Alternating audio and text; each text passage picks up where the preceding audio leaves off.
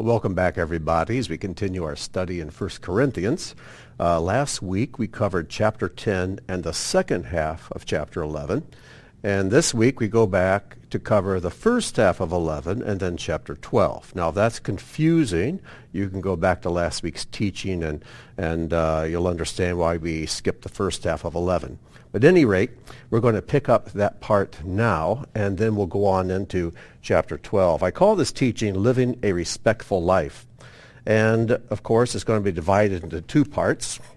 And the first part, which comes from chapter 11, is respect for tradition. And the topic that Paul uses for this is the very controversial topic of head coverings. And then in chapter 12, we get into the issue of spiritual gifts. And I call this respect for the body of Messiah, of whom hopefully all of us are a part. And Paul talks about respecting your position in the body of Messiah and respecting the positions of others in the body of Messiah. So, without further ado, let's just get right into chapter 11. And it should actually begin with verse 2. That's where I'm going to begin reading.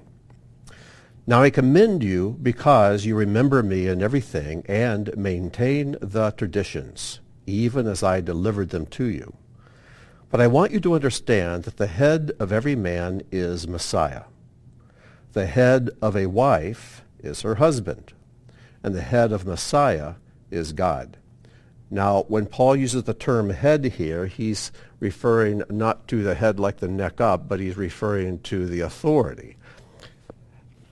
And it goes on to say, every man, verse 4, every man who prays or prophesies with his head uncovered dishonors his head.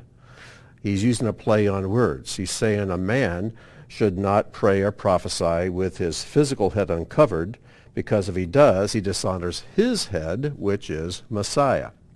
Now, right there, we've got a problem. And it's a translation problem. Because, after all, in the Torah, it's commanded that the priest would have to wear a head covering.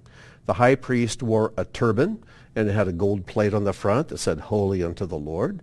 And all the other priests could not serve in the tabernacle or temple without wearing a cap. You can find these instructions in Exodus chapter 28. Verse 4 tells us how the high priest must wear a turban. And verse 40 tells us about how Aaron's sons, the priest, had to wear coats, sashes, and caps. And without these garments, they could not minister.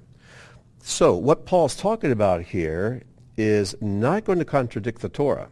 What we're going to find is that what it says in the Greek is he's not to pray or prophesy with something down over his head, like a veil. And we'll come back to that in a moment. And then verse 5, but every wife who prays or prophesies with her head uncovered dishonors her head, which would be her husband, since it is the same as if her head were shaven. For if a wife will not cover her head, then she should cut her hair short. But since it is disgraceful for a wife to cut off her hair or shave her head, let her cover her head. For a man ought not to cover his head, since he is the image and glory of God. But woman is the glory of man. I love that phrase. Glory is something that emanates from something. We talk about how the glory of God fills the earth. And if we have eyes to see it, and someday we all will, we'll see that from God emanates this glory like light. In fact, in the new heavens, new earth, we read about the New Jerusalem, and it says the glory of God. The glory of God is the light of the city. So it's saying that the woman is the glory of man. Her joy, her countenance, her peace, her confidence in life should be a reflection of her husband. And it goes back to what I often say. If I want to know how a man is as a husband, all I have to do is look at the wife, because she will emanate and reflect the love that he's giving her and the relationship that he is investing in her. Verse 8, for a man was not made from woman, but woman from man. Neither was man created for woman, but woman for man. That is why a wife ought to have a symbol of authority on her head because of the angels. Nevertheless, in the Lord, woman is not independent of man, nor man of woman. For as woman was made from man, so man is now born of woman. We can't get along without each other. And all things are from God. Judge for yourselves. Is it proper for a wife to pray to God with her head uncovered? Does not nature itself teach you that if a man wears long hair, it is a disgrace for him? But if a woman has long hair, it is her glory, for her hair is given to her for a covering. If anyone is inclined to be contentious, we have no such custom, nor do the assemblies of God. What are we supposed to make of this? This is very confusing stuff. It has been a source of great contention and disagreement throughout church history, and we see a number of denominations where it's required that women cover their heads, and others where it's not required at all. What are we to make of this? The key to understanding this passage is the first verse of the passage and the last verse. And Paul is telling us what the context of this passage is. Look again at verse 2. It says, "Now I commend you because you remember me in everything and maintain the traditions." Paradosis is the word in Greek. The traditions, even as I delivered them to you. And then he goes into what he's describing is a tradition. Let's make sure we understand that. This is not a commandment that comes from the Scriptures. This is a tradition that apparently the apostles of the first century established for the believing community. And Paul is now coming into Corinth, writing to Corinth, and establishing this as a tradition and a practice for the community of believers in the city of Corinth. And we can assume that this is the tradition he also taught in other places. We'll see in Thessalonica he did a similar thing. So then he goes on through chapter 11, and then when he gets to the end at verse 16, he once again caps it in this way. If anyone is inclined to be contentious, we have no such custom. Sunatheia is the word in Greek, nor do the assemblies of God. So he's introduced two words. The word for traditions, paradosis, and the word for custom, sunatheia. We find these same two words in other places. Here they are. 2 Thessalonians 2:15. So then, brothers, stand firm and hold to the traditions, paradosis, that you were taught by us, either by our spoken word or by our letter. And then in John 18:39, Pilate is speaking. He says, but you have a custom, a sunatheia, that I should release one man for you at the Passover. So do you want me to release to you the King of the Jews? So these two words are very similar. They're traditions. So he starts this passage with a word that means tradition, and he ends the passage with another word that means much the same thing, a custom, a tradition. And the point, the thrust of what Paul is saying here is this. When you come into a community, find out what the tradition is of that community, and provided it's not something immoral or something sinful, then follow the tradition. Don't rebel against the traditions of the community you find yourself in. And I've been in different communities, Messianic communities in different parts of the world, and sometimes they have very different traditions from one another. I remember when I was traveling with my friend Daniel Lancaster. We went to Kenya. And Daniel always has his head covered as a sign of respect to God, the Jewish tradition of covering the head. But we went to Kenya, and we were speaking among churches there, Christian churches. There, to wear a head covering for a man to cover his head in the assembly was kind of offensive. And so Daniel was very quick to take his hat off and never wear it when he was inside the building where that community met. He honored the tradition that was there. And this is something we need to learn to do, respect traditions. But to understand, to try to get a little understanding of this, you might call it a hairy problem, no pun intended. I have this hairy question mark. And so we can begin to understand some of the dynamics at play in this really confusing mess of women having their heads covered, men not covering their heads, and the angels and shame and shaving the head. And what is this all about?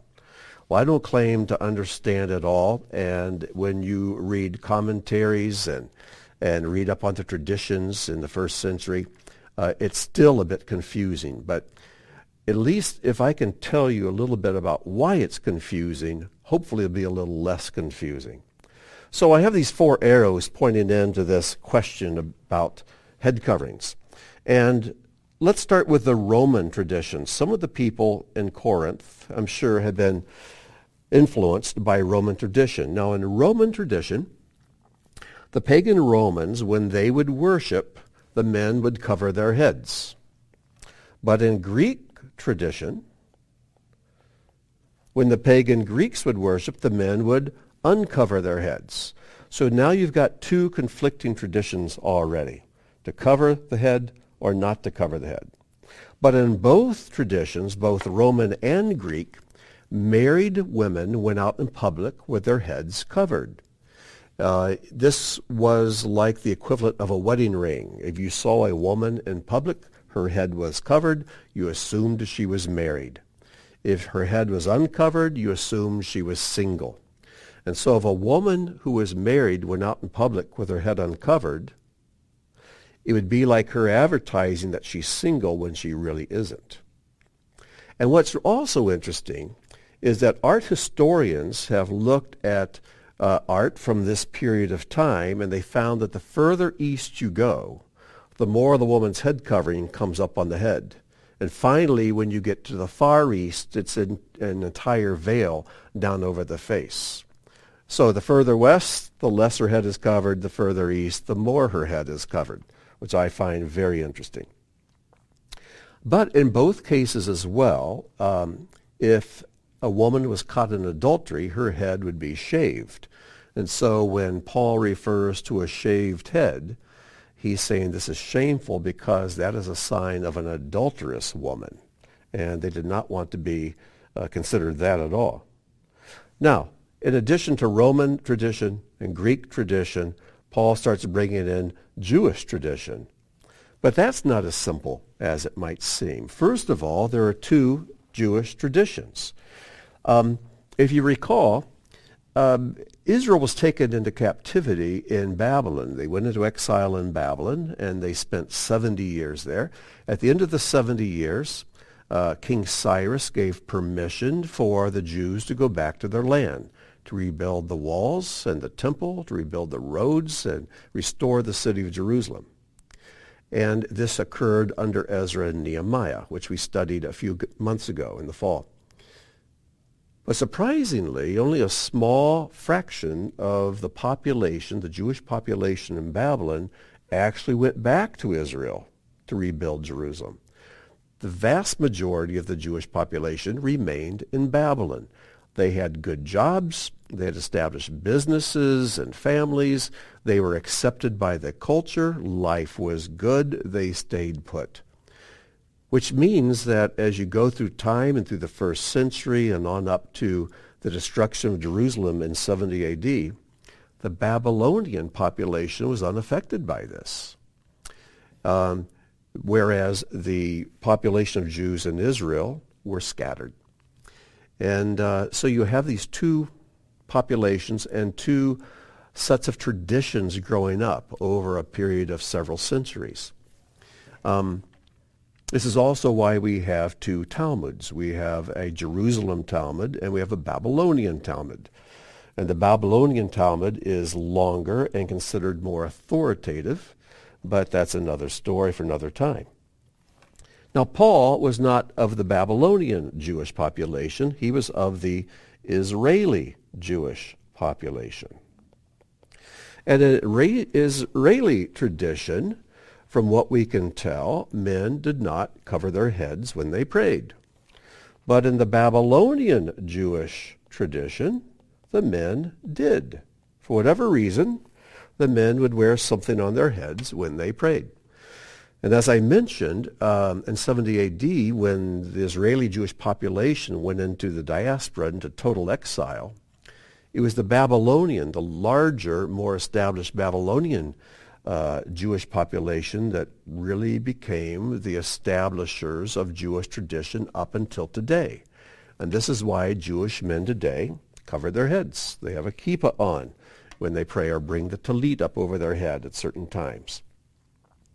So, does this mean the Babylonian Jews are wrong in their tradition and Paul is right in his tradition? No. It simply means that since it was the council in Jerusalem that set the tone for the first century assemblies of believers, the tradition they established became the tradition that was accepted by these communities. And I'm sure that if Paul had been from the Babylonian population of Jews, and the council that oversaw the first century Messianic congregations had been from Babylonia, they would have established a different tradition. And you might say, well, wait a minute. It talks about angels. It talks about shame. It talks about these spiritual things. Are those things wrong? Not at all. Every tradition should have some kind of spiritual picture it's painting. It should be grounded in illustrating and promoting some spiritual concept. And the concept that the tradition paints that Paul describes here is a tradition that we're under authority, the spiritual reality that we are under authority. Everyone's under authority. And so that is what is being discussed. Now, with all of that said, it could be very well could be that even the men and Paul himself wore a kippah. Because, as I mentioned earlier, I just brushed over it, that when it says in verse 4, every man who prays or prophesies with his head covered dishonors his head, dishonors Messiah. There's one other thing here, as if there's not enough confusion already, and it is this. In some of the pagan religions, when men would worship a female deity, the men would put a veil down over their face so as to appear feminine and to be more accepted by the female deity. And the Greek that is used here really doesn't mean to have his head covered or wear a hat, but to have something down over his head. The Greek that is used here is the same Greek word when it describes, the herd of swine. Yeshua drove the demons into the swine, and they went down over the hill and into the sea. It's that same term. So what we see here is something that's down over the face. And Paul says, men, don't do that. So he may not be saying at all you shouldn't wear a kippah. I don't think Paul would be that concerned with that. In fact, a kippah is also a picture that you're under the fear of heaven, the Yara Melech, and that's where we get the word Yomaka, the fear of heaven. And they're under the authority of God. So, have I resolved all the issues and the confusion here? Not at all. But hopefully you can see why it's confusing. And as you work through this, I hope you still hold on to this one foundational thing. Everything Paul describes in these verses we've read is tradition. And he applauds the Corinthians for embracing the traditions that he has established. Let's go on to one more passage. This also is in 2 Thessalonians. 2 Thessalonians 3:6. Now we command you, brethren, in the name of our Master, Yeshua the Messiah, that you keep aloof from every brother who leads an unruly life, and not according to the tradition. There's that word again. The tradition which you receive from us. And remember, tradition is not Torah. Commandments are commandments. Traditions are traditions. But Paul is commanding the believers in Thessalonica to follow the traditions that he is sharing with them. Traditions help unite us as a people. And even at Beth Tikkun, we have certain traditions established when we meet together corporately. I remember many years ago, there was a man who had been coming for a while, and and a very intelligent man and a student of the Word, but he had not been in Messianic Judaism for very long. And we asked him to share in a Torah service and to share a few thoughts. And so before the service, I went up to him and said, now, please make sure you have a kippah on and you're wearing a talit, and we have them there for people to use. Because it's our tradition that when men are up in front and they're praying or they're reading from the Torah, so as not to give offense to Jewish brothers and sisters who come in and join us, we insist that a man wear a talit and a kippah. If you're sitting in the pews, no need. It's up to you what you do. But we do not want to offend Jewish visitors. And in Jewish tradition, it's offensive and confusing if a man is reading from the Torah or praying the prayers up front and his head is not covered and he's not wearing a talit. So anyways, I asked this brother, please put a talit on and a kippah, because he had always seen us wearing them up front. And to make a long story short, he absolutely refused. And he refused based on his misunderstanding of this passage. And it's sad, but he never came back to Beth Tikkun again. And I've often thought of that, and that this tradition was so offensive to him. But anyways, there's no condemnation here. But we need to understand that traditions are traditions, and we should respect them in a community that we visit or should join. And Paul here even commands it. And so I hope that as we establish traditions and as families in our community follow certain traditions, that you won't argue with those traditions or try to buck those traditions, but you'll embrace them and at least not criticize people for following them, because these traditions are ornaments for the commandments. They're adornments for God's Torah, and they're something we do in common that are beautiful. They enhance our experience, and they help unite us as a people. And I also invite you to develop your own traditions in your own families. And I'm sure all of you do have your own traditions when it comes to birthdays or Thanksgiving and other things you do throughout the year. Traditions help strengthen our bonds with one another. They're good and they're wholesome. So let's treat them in the way we should. Traditions are not commandments, but they should be respected in a community. Okay? I'm sure right now, when we're all meeting live, there'll be a lot of hands up and questions and comments. So feel free to email those to me, and maybe we'll take some time at our next installment of our studies in 1 Corinthians to address a few of those. All right, let's go over to chapter 12. Chapter 12. It says, now concerning spiritual things. If your translation says spiritual gifts, the word gifts is not there. It appears a little bit later, but it's not there in the first verse. It's just spirituals. Now concerning spirituals, not the songs, but spiritual things. Brothers, I do not want you to be uninformed. And yet, personally, I find people are extremely uninformed when it comes to spiritual things. He says, you know that when you were pagans, you were led astray to mute idols, however you were led.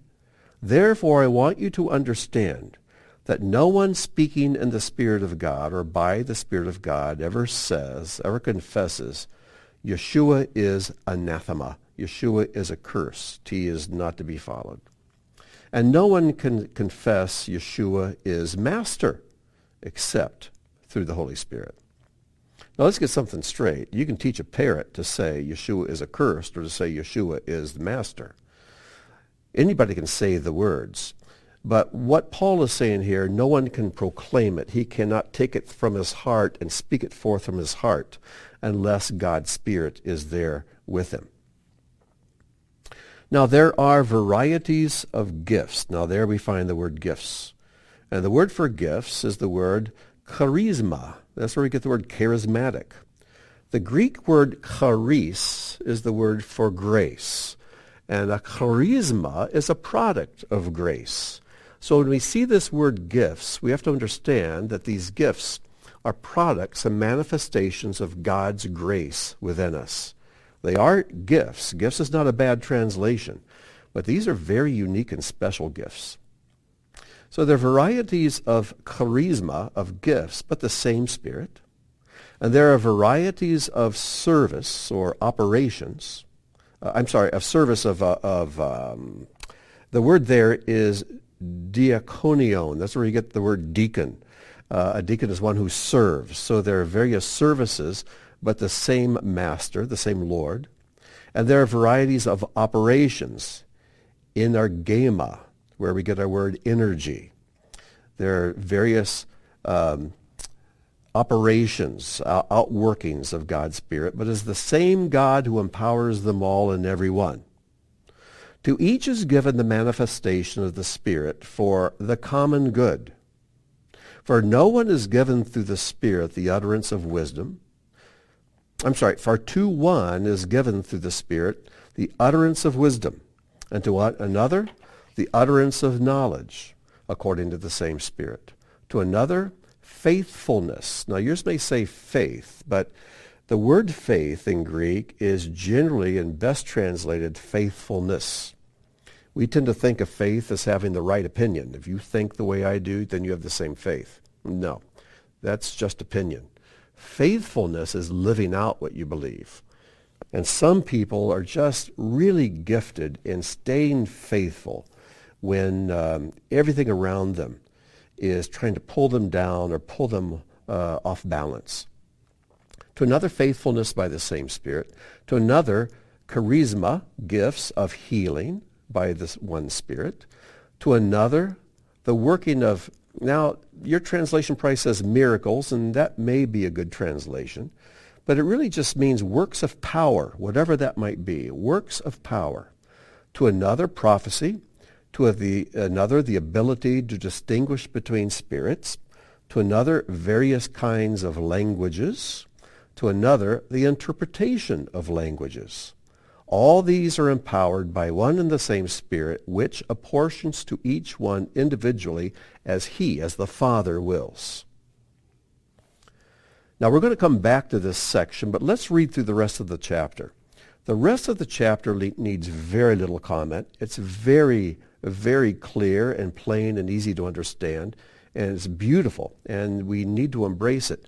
So even though I'm not spending a lot of time on this next section, that does not mean it's not important. It just means you don't need me to help you understand it. Verse 12, for just as the body is one and has many members, and all the members of the body, though many, are one body, so it is with Messiah. In other words, your body has eyes and ears and a nose and lips and hands and fingers and elbows and knees and feet and toes. You have all these parts, not to mention all the internal organs. And it says, so also is Messiah, the body of Messiah. Messiah is not here.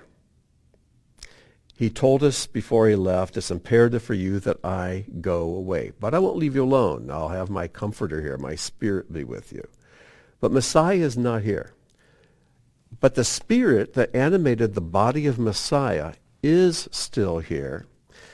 And that same Spirit works through all of us. And if we are united as one, we are the body of Messiah in the world. So that when people see us, they will know that we are his disciples because of our love for one another, which makes us one.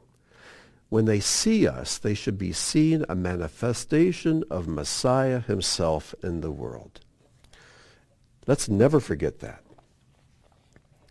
Verse 13, for in one Spirit we were all immersed into one body. We're immersed into this body of Messiah made up of all believers.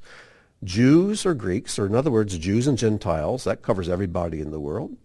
Slaves or free, that covers every strata of society in the world.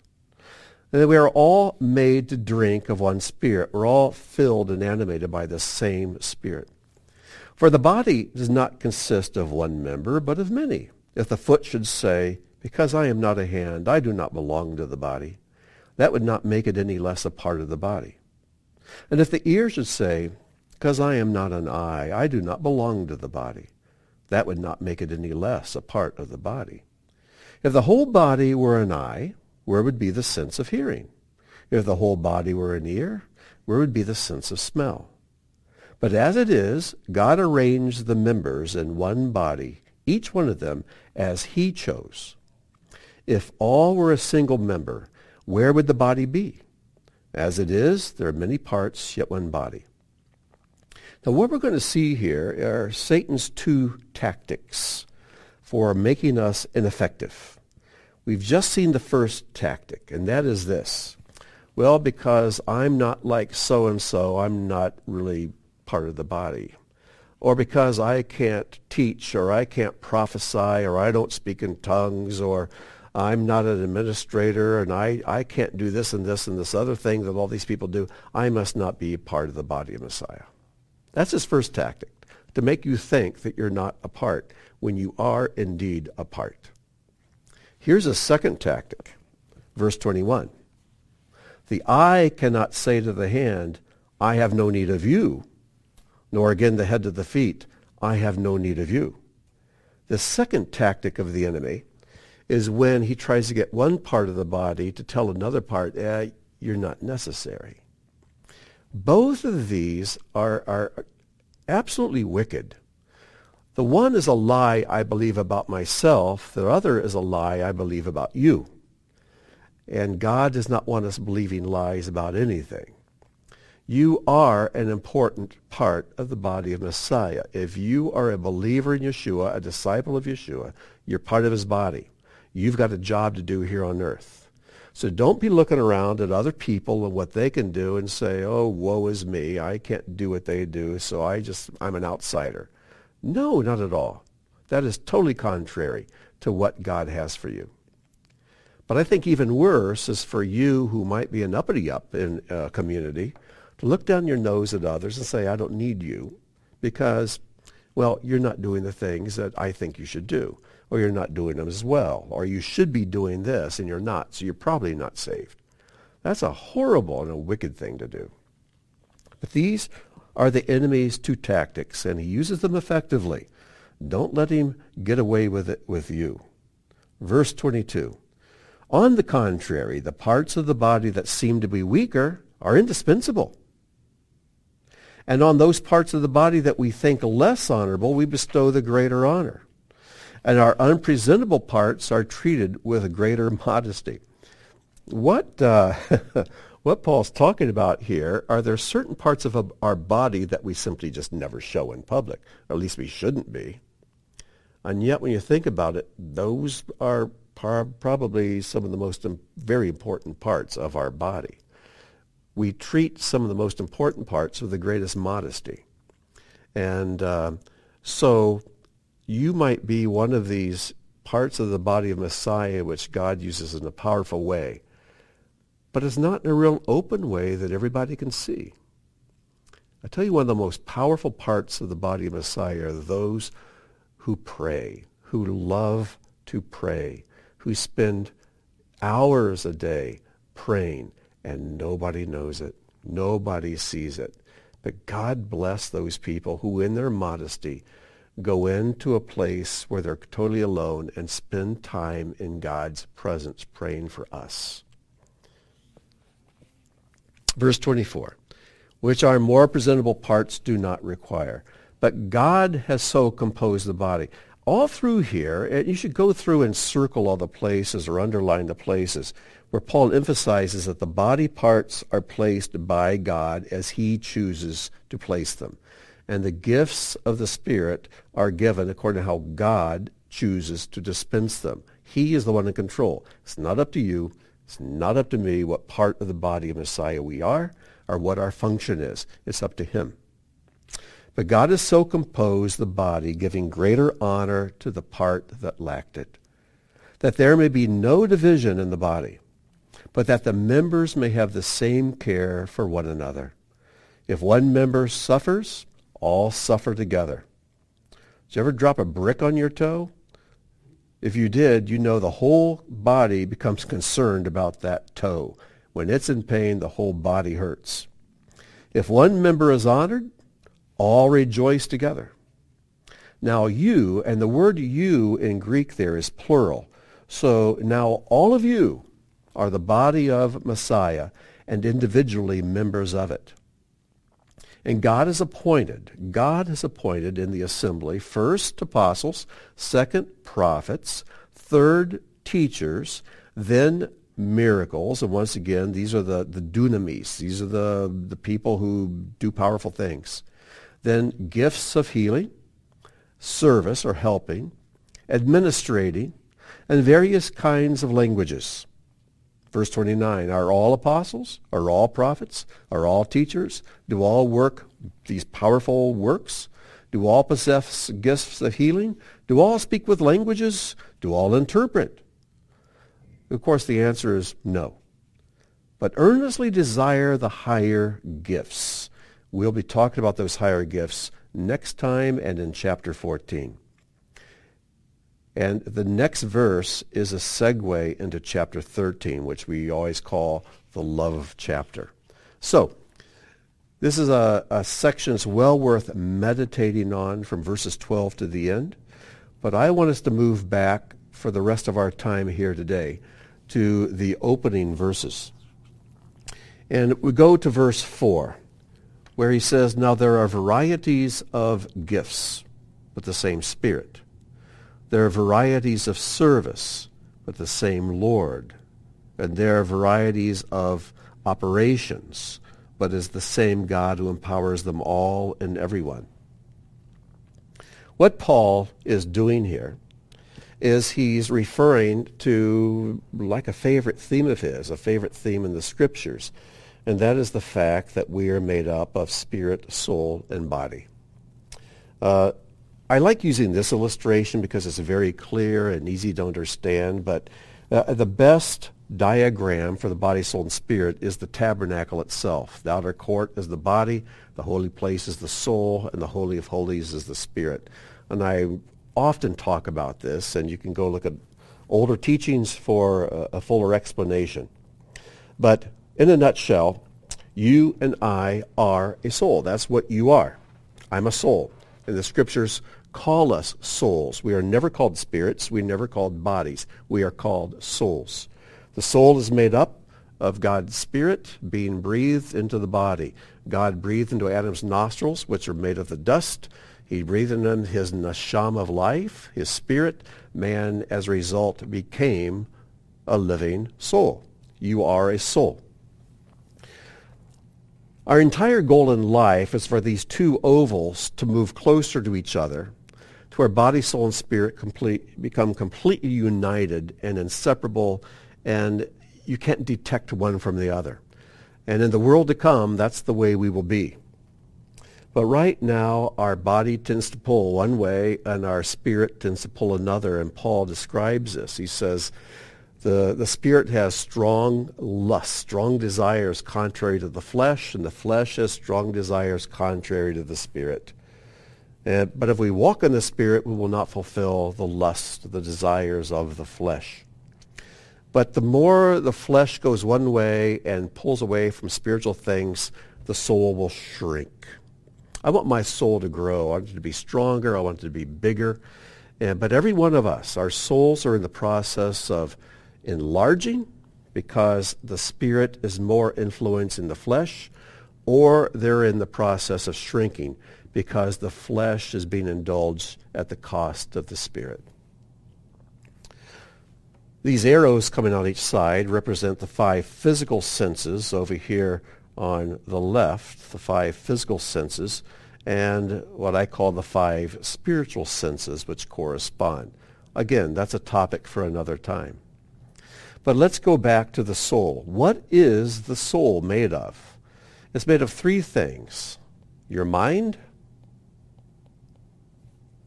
your thought life, who you are up in here when you think, your will, that's where your choices are made, and the one that's our biggest downfall, our emotions, how we feel about things.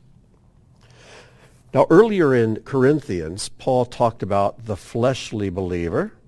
The fleshly believer, he's motivated by what his body wants, like a little baby. The baby's not too concerned about the soul and spirit. He just wants fed when he wants fed. He wants to sleep when he wants to sleep and play when he wants to play. And if he's uncomfortable, he's going to let you know. It's completely fleshly. These are the babies in Messiah, Paul talks about. But then he talks about the soulish man. And he says that the soulish man cannot receive the things of the Spirit of God because they're stupid to him. And unfortunately, most believers that you meet, if they're not fleshly, they're definitely going to be soulish. And all of us go through this stage. And it's always tragic when we never move past being a soulish believer, because we are constantly led by the way we think and by our own opinions. We're controlled by what we want, and we're controlled about how we feel. And so when instructions come from God about a direction he wants us to go or something he wants us to do, we think, I don't want to do that. I don't feel like doing that because I'm afraid to do that. And I don't agree with that. So it doesn't get done. Being a soulish believer, you cannot walk in the Spirit. And the first job, the first step in becoming someone spiritual is to realize you're soulish. Now the soulish or the spiritual man, he does receive the things of God. And just as the soul, now get this is very important. A person who's soulish, he can look at the body and he can recognize he has physical drives that he should not give in to. A soulish believer will think, I feel lust right now, but I can't do that because that's contrary to God's will. A soulish believer can see his body and says, I want to eat more food right now, but I'm not going to because it's unhealthy or it's unbiblical food, unbiblical meat. The soul can look at the body and think, all right, I really just want to sleep the rest of the day, but I know God has things for me to do, and I know I need to go to work and be responsible. So the soul can look at the body and control it. The spiritual man, in the same way, can look at the soul and see it from a higher vantage point. So when he gets instruction from God, he can look at the soul and say, that goes contrary to everything I think, but let's do it. He can look at a soul and say, I don't want to do that, but my ways are boring. Let's go ahead and do it anyway and see what happens. When God gives him instruction, he can look at his emotions and say, I'm afraid to do that. Let's move forward and do it anyway. So just as the soulish person can look at his body and deny it, the spiritual person can look at his soul and deny it.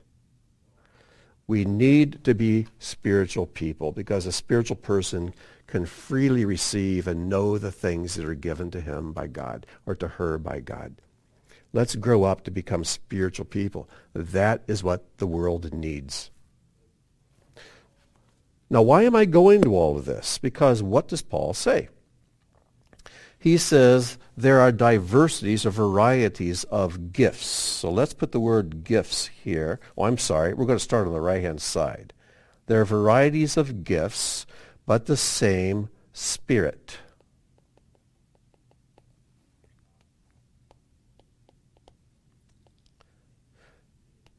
And then he says there are varieties of service. We'll go over to the left-hand side. But the same Lord, the same Master. And who is that Master? That is Yeshua.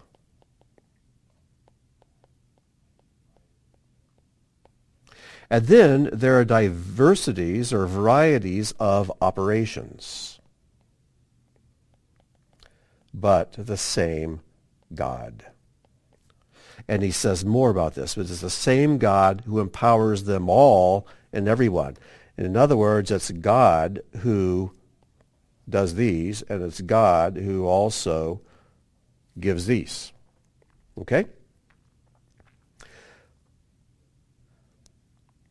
Body, soul, spirit.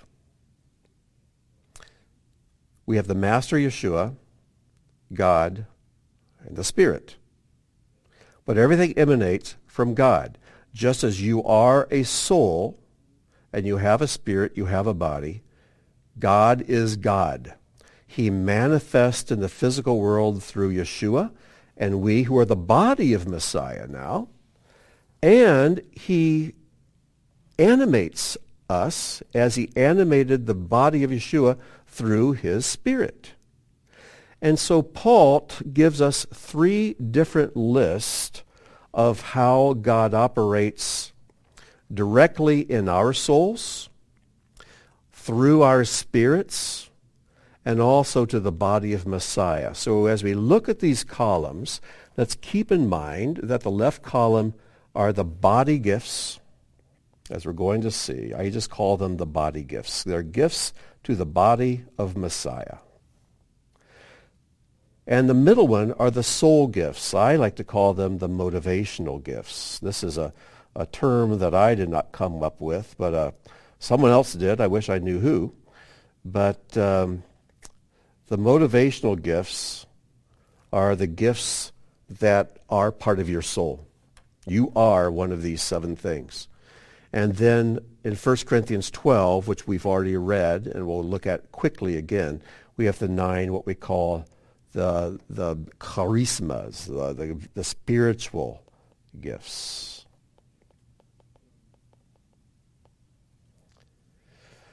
Most people think of 9 spiritual gifts, but that's just part of the picture. I want us to have a fuller picture. What we're going to do is start with the middle. Since we are souls, let's start with these motivational gifts that align with that middle section of who we are, the mind, the will, and the emotions of our soul, and correspond to God himself, who is the God who sends his Spirit to animate us in the body of Messiah, and he's the one who sent his Son in the flesh, Yeshua. We find this list over in Romans 12, verses 6 to 8. And it says, having gifts that differ according to the grace given to us, let us use them. And here they are. First is prophecy. Prophecy in proportion to our faith. Next is service. In our serving. The one who teaches, I'll put teacher here. In his teaching, the one who exhorts in his exhortations, we have the exhorter. I think that's probably an O-R instead of an E-R, so forgive me if I've spelled that wrong. The one who imparts, or the giver, and with generosity. And then the one who leads, in other words, the one who administrates. This is one gift I do not have. The administrator with zeal, and the one who acts, the one who does acts of mercy with cheerfulness. I remember the day that a dear friend of mine who lives in Chicago sat down with me in his home and shared these with me, and it's been a life-changing thing for me, and I think it will for you as well. And I've gone over these in the past, and so this may be repetitive for some of you, but hopefully it's a good review. And as my friend, his name is Bill, went through and described these to me, he says each one of us is one of these things. It is what motivates us in the depths of our soul. And he said, just like when you pull up a turnip or a carrot, there's a tap root. There's this one massive root. But off to the side, you'll see sometimes little roots coming out the side. And he says, all of us have all of these to some degree, but there's one of them that truly identifies our soul. With that said, Yeshua had all 7 in perfect balance, but you and I, not so fortunate. And he says the person who's got the prophecy kind of soul sees everything in black or white, just like a prophet does. Everything is good or it's horrible. There is no gray area. This person can get in your face and tell you what's what and read you the riot act and be very stern. But when you repent and change, they will be all over you. They will love you. They'll forgive you. They'll forget everything you did. Everything's completely on or completely off, hot or cold, black or white. And there's no gray area with these people. If you met any people like this, And what I'm going to do is now skip down to the last one, because the mercy person is exactly the opposite. With the mercy person, there is no black, there is no white. Everything is gray, shades of gray. And this person doesn't just identify with the other person's sufferings or shortcomings. They feel their pain. They feel their suffering. And just as the prophecy person has a shortcoming, and that is that they can be very harsh, and they can't see gray areas, the mercy person has a shortcoming. They can't see black or white, and they're easily manipulated by their feelings. You find this gift of mercy more in females than in males. Not exclusively, but it is tipped a little more heavily to females. And girls, you need to be on the guard against this, because a girl who is a mercy person can be easily manipulated and led astray by some guy. And he can play on her emotions, manipulate her, and she'll think, oh, he's got good in him, and I think if I marry him, I can really help him become a good person. Nonsense. You need more of what the prophecy person, what makes them tick. And the prophecy person definitely needs more mercy. They balance each other out. And I believe this is why God inspired Paul to put them on opposite ends of this menorah. The service person is like the muscle in the body of Messiah. Their problem, they don't know how to say no. and you know, if you ask someone who's got the gift of service, they'll do it, and they'll do it well, and they'll do it diligently, and without these people, it wouldn't get done. This is the most common gift in the body of Messiah, and it's the most necessary. We need the muscle of the people who are servants. But we need somebody to organize them, and that's the administrator. The problem with the administrator, I mean, he loves to formulate a plan. He loves to make lists. I never make lists. I hate making lists. But he loves lists. He loves checking off the boxes that gets done. The problem, though, is that an administrator is so goal-oriented, he can just railroad and steamroll somebody who gets in the way, squash right over him, destroy him, but he's off to get the goal accomplished, and he leaves a wake of dead bodies, dead servants in his wake, so to speak. So the administrator needs to be very sensitive of the people who serve and really be watching and serve them and to make sure they're not doing too many things and help to alleviate their burdens. But we need administrators. One of the problems I find often in churches is that they hire an administrator to be their pastor, and that's always a mistake. But that's another story. Then you got the teacher, who just loves to teach. He loves to learn, loves to teach, tends to be very long-winded, so I've heard. But he loves to study, loves to learn, and loves to give what he's learned to others. Nothing trips his trigger more than seeing the eyes of people light up when dots connect in their minds. But sometimes he's not very practical, whereas the giver is always practical. The person with the gift of being a giver may not always see the insights in the Word when they read, and theology they might study, but they find it kind of uninteresting, but they're always generous. They're always giving, giving, giving. You need something, they'll give it. And the giver, no matter how much they give, they always have more, because they're like a pipe, and God just keeps giving them more to give to people. And the givers are wonderful. Teachers give from the neck up, and givers give from the neck down. And but the teacher needs to learn more, to be more practical in giving. The giver needs to learn you need to study as well. But the exhorter in the middle, he's all by himself. You don't find many of these. You don't need many of these. But the exhorter is the person who makes all the other six just hum along and enjoy and love what they're doing. This is the person, I always say, that when you have a group doing something in the community, They can be doing it okay, but the moment the exhorter walks into the room, everybody's spirits just lift, their attitudes improve, the joy just comes to the surface, and they pitch in and they get her done. And the exhorter is really a wonderful gift for a community to have. The problem with the exhorter is though they're never down, they're never depressed. When they do get depressed, they are really depressed, and it's almost impossible to get them out of that. So if you have an exhorter, take care of your exhorter. And of course, you can see how these form a menorah, can't you? These are the soul gifts. And as you go over this very brief, short description I give you, there's probably one of these, as I described it, lit you up. You said, that's me. That's who I am. And you need to be aware of which one you are, and then look at which one balances you out and begin to practice that balancing trait so that you are going to be especially good at what you do. Those are the soul gifts.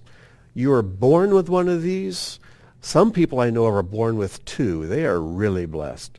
But for most of us, there's one of these, and that's who we are. It's what makes us tick. It's what drives us and fulfills us.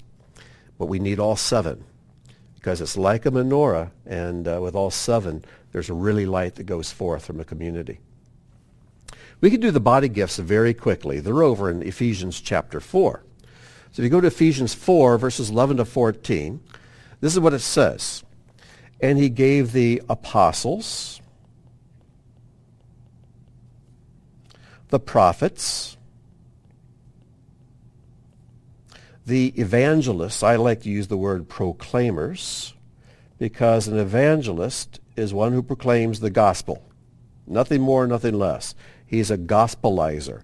And the shepherd teachers. Shepherd teacher should be hyphenated because these roles go together. A shepherd teacher. Now what did he give them for?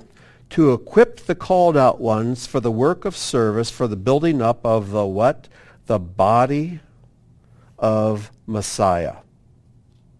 These are gifts. These are gifts of people. Gifts of people. Each of these people is a gift that God gives to the body, to the assembly, to your church, your community. And though apostles are a very, very rare thing in the world these days, I believe that as we progress into the last days, we may see apostles come on the arise. There are a lot of false apostles out there. I'm sure there are a few real ones. There are a few more prophets in the world, but again, there are a lot of frauds, a lot of fakes. Be careful of them. Test them to make sure a prophet is truly a prophet. But I do believe in the last days, we will be seeing more prophets. In fact, in Revelation, we see the two prophets come. And boy, do they make trouble for the Antichrist. Proclaimers, we've always had proclaimers. We'll have more. And then shepherd teachers, these are the ones who in each community, if you don't have a shepherd teacher, there's going to be real difficulty. But Paul puts this up here in number 1, number 2, number 3, number 4. These are gifts to the body of Messiah for the building up of the body of Messiah until we all attain the unity of the faith and of the knowledge of the Son of God, to mature manhood, to the measure of the stature of the fullness of Messiah. God is in the process of building the body of Messiah and making a bride without spot or wrinkle. And we're all in this process of coming to completion. And in these end days, the body of Messiah will eventually reach completion. Every living stone will finally be complete, put together, and wow, will it be something to see. So that we may no longer be children, tossed to and fro by the waves and carried about by every wind of doctrine, by human cunning, by craftiness, and deceitful schemes. So, those are the body gifts. So let's finish where we started with 1 Corinthians 12, 4-11.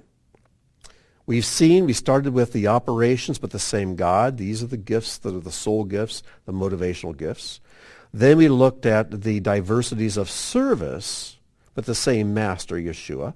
And we call these the body gifts. These are gifts of people to the communities. And then last of all, we have the diversity of gifts, but the same Spirit. And Paul calls these the spiritual gifts. And there are 9 of them listed here in 1 Corinthians 12, 4-11. And I'm going to go from the Greek so we can understand, hopefully, a little bit better what these mean. The first one is word of wisdom. Word of wisdom. It's Logos Sophia. Word of wisdom. Sophia, the girl's name, means wisdom. Logos means word, word of wisdom. And you know where you find these? Counselors. You got a good counselor community? We are really blessed at Beth Tikkun to have some wonderful counselors.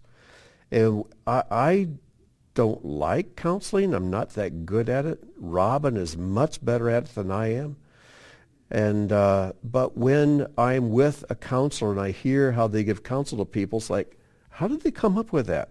How did they see that? How do they know to say that particular thing to that person? Word of wisdom. People who are practitioners of words of wisdom will usually find themselves in the role of counselor and be a very gifted one. The next one is logos gnosis, a word of gnosis, a word of knowledge. These are people who just kind of can figure things out. And I think you especially find these with people who are very skilled in applications of the Word of God. You can ask them a question about the Scriptures, and it may be something they've never even really thought about before. But with them, it's just like the knowledge just pops up. And an insight will come, and they'll share it with you like they thought about it their whole lives. And they are just a wealth. They're a spring of spiritual insight. So a word of knowledge. And but sometimes people can just know things. At the risk of going over a bit, an example that always comes to my mind is the first time I went to Kenya. And when I was there, I did a week of teachings at a school and with pastors. And then I was invited to go to a church in a town several miles away.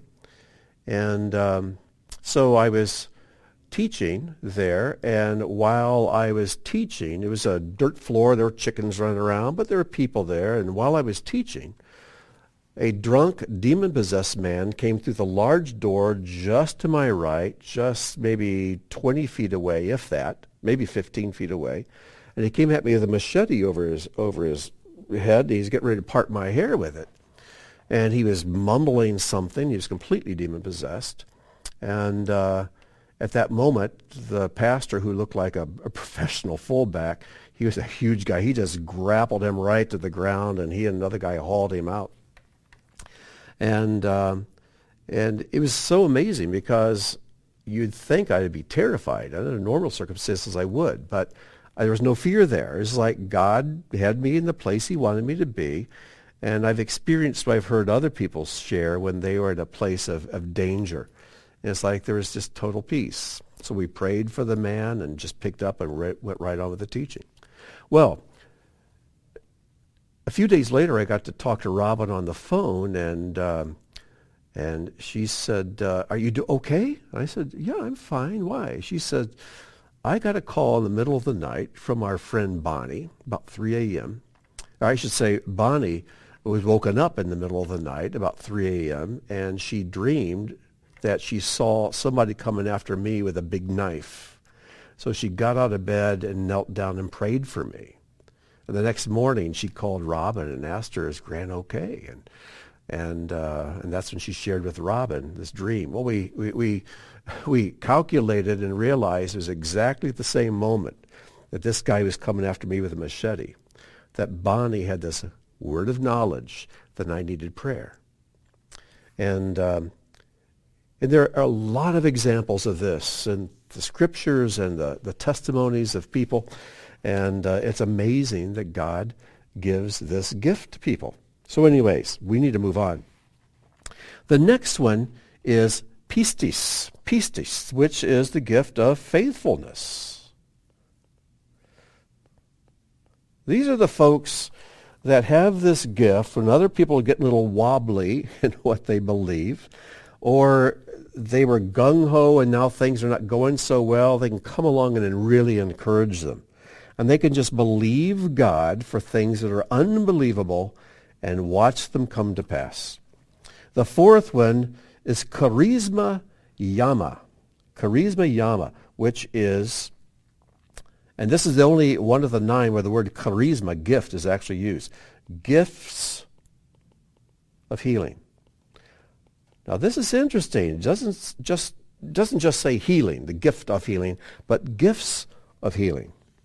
We have a number of doctors in our congregation. They may not be miracle workers where they can lay their hands on you and all of a sudden you're healed, but they have gifts of healing. And God can heal our bodies in a number of different ways.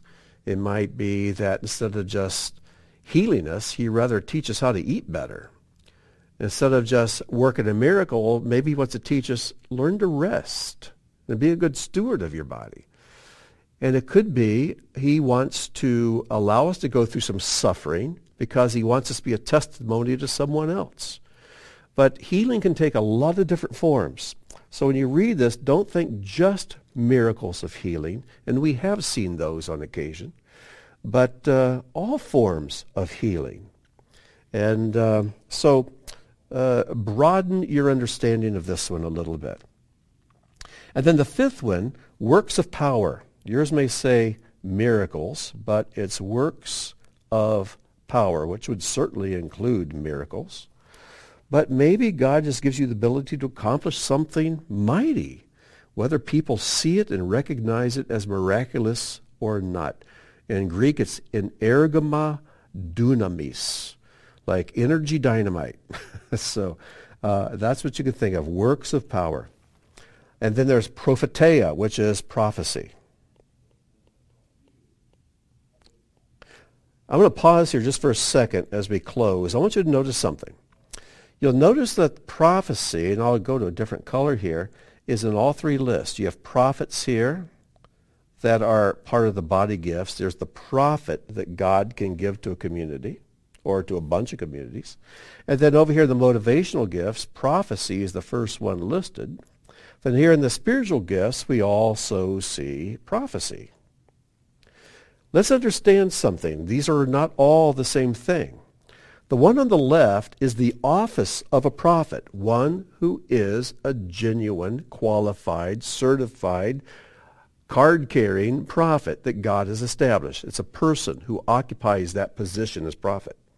The second list is a motivational gift. It's the spirit of the prophet. You may never actually prophesy, but you've got that spirit of a prophet where everything's black or white. There's no gray area. And you can be a fire breather at one point, and you're speaking correction to somebody, and then you can just be sweet as honey the next moment, and you can embrace them and welcome them back to the fold because they've repented. But over here is the actual gift to occasionally prophesy. And to prophesy does not mean to foresee the future. Can include that. But when you look at the prophets in the Tanakh, only a small portion of what they write and speak has to do with foretelling the future. It almost all has to do with speaking to the now, bringing correction to people, speaking God's mind to people, to speak what God wants. The Hebrew word for prophet is navi, and it means to gush. It means to gush forth, and it's like a fire hose. It's going to put the water right where it's needed. And this is the gift of prophecy. All right, let's finish up, and I'll go back to my original color, and we'll bring this to a close. I'm not going back to my original color. The marker is. So anyways, the seventh gift is diakrisis pneuma. Diakrisis. Diakrisis means to judge or to discern pneuma, discern spirits. This is an extremely important gift for anyone to have who is in ministry. It's a gift that moms often have, especially when it comes to their kids. But this means a person who can see the charm and the facial expressions. You know, charm is deceitful. And they can hear all the words and everything is being said, but there's a part in their spirit that connects with that person's spirit and sees what they're truly made of. And one who has discerning of spirits is not easily deceived. And there are a lot of deceiving people out there, a lot of wolves in sheep's clothing. You need people to have the gift to discern spirits, to recognize a wolf, no matter how much like a sheep it may look. And then there's glossa, or just languages. This is where we get our word glossary. And it's unfortunate they just translate this as tongues, because glossa means a tongue, but the word tongues, both in Hebrew and in Greek, refers to languages. So let's call it what it is. Some people have a facility for languages. And there are many examples of where people learned to speak a language that they'd never learned to speak. Another quick story. Dear friends of ours from Beth Tikkun who now live in Tennessee, George and Maria. I forget it was his mother or her mother, but this Jewish couple, one of them, their mother, who only spoke Russian, spoke no English, was living with them, a Jewish lady, about 90 years old. And George and Maria decided they were going to go to a meeting where some speaker was speaking. And Mom said, well, I want to go with you. And they said, well, Mom, it's all in English. You don't know English. And but they're communicating to her in Russian, of course. But she said, I want to go. So they took her. And they sat through the entire teaching, sermon, whatever it was. And at the end, the man invited people who wanted to come and dedicate their lives to Messiah to come forward. And their elderly mother gets up. And they said, Mom, where are you going? She says, I want to give my life to Yeshua. But Mom, how do you know that's what he's asking for? She said, I understood every word he was saying. And she gave her life to the Lord that day. And she lived for a few more years, died in her mid-90s, but she died a believer, a fulfilled Jew, a believer in Yeshua, the Messiah. And I've heard many stories since from very reliable sources where people can simply understand a language that they shouldn't be able to understand. Of all the gifts of these 9, this gift of tongues is the most confusing. And all of chapter 14 is about this one gift. But then tongues do tend to be pretty confusing. I mean, just look at the Tower of Babel after all. But we'll spend more time on this one when we get to chapter 14. And then our last one was this Hermeneia glossa. Hermeneia means, it's where we get our word hermeneutics, to understand and break down. And this is the ability to translate or to, we'll just put interpretation. The gift of interpretation. So maybe this is actually the gift that the elderly Jewish lady had. She heard and understood a language she should not have been able to understand. But there are other places where people have been able to speak a language they should not be able to speak. So these are 2 important gifts, especially for people out in the mission field. And there are many stories of people in the mission field where they did not normally understand a language or be able to speak a language, and God supernaturally reversed the confusion of Babel and allowed them to communicate and to understand. I hope that this teaching has helped bring some clarity, and I hope you'll always keep these 3 sets of gifts in mind, because Paul's trying to be very distinct here to talk about the diversities of service and of operations and of gifts, because he wants us to understand the body, the soul, and the spirit, even as it applies to the body of Messiah.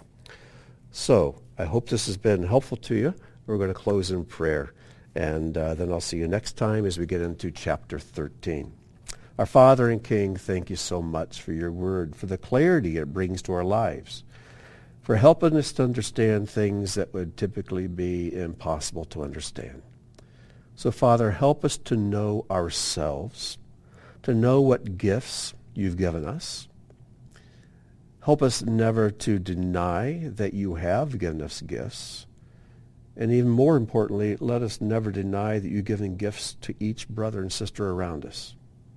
Help us to operate according to the function you've assigned us, to be the person you want us to be. And let us never be presumptuous to occupy an office that we have not been called to and ordained to. But again, Father, help us to grow up into full stature, and help us always to exercise the gift you've given us with great humility and great skill, because it's not about us. It's about you. It's about others and about your community, your bride. So may we be found faithful servants in your service to our King, in whose name we pray. Amen.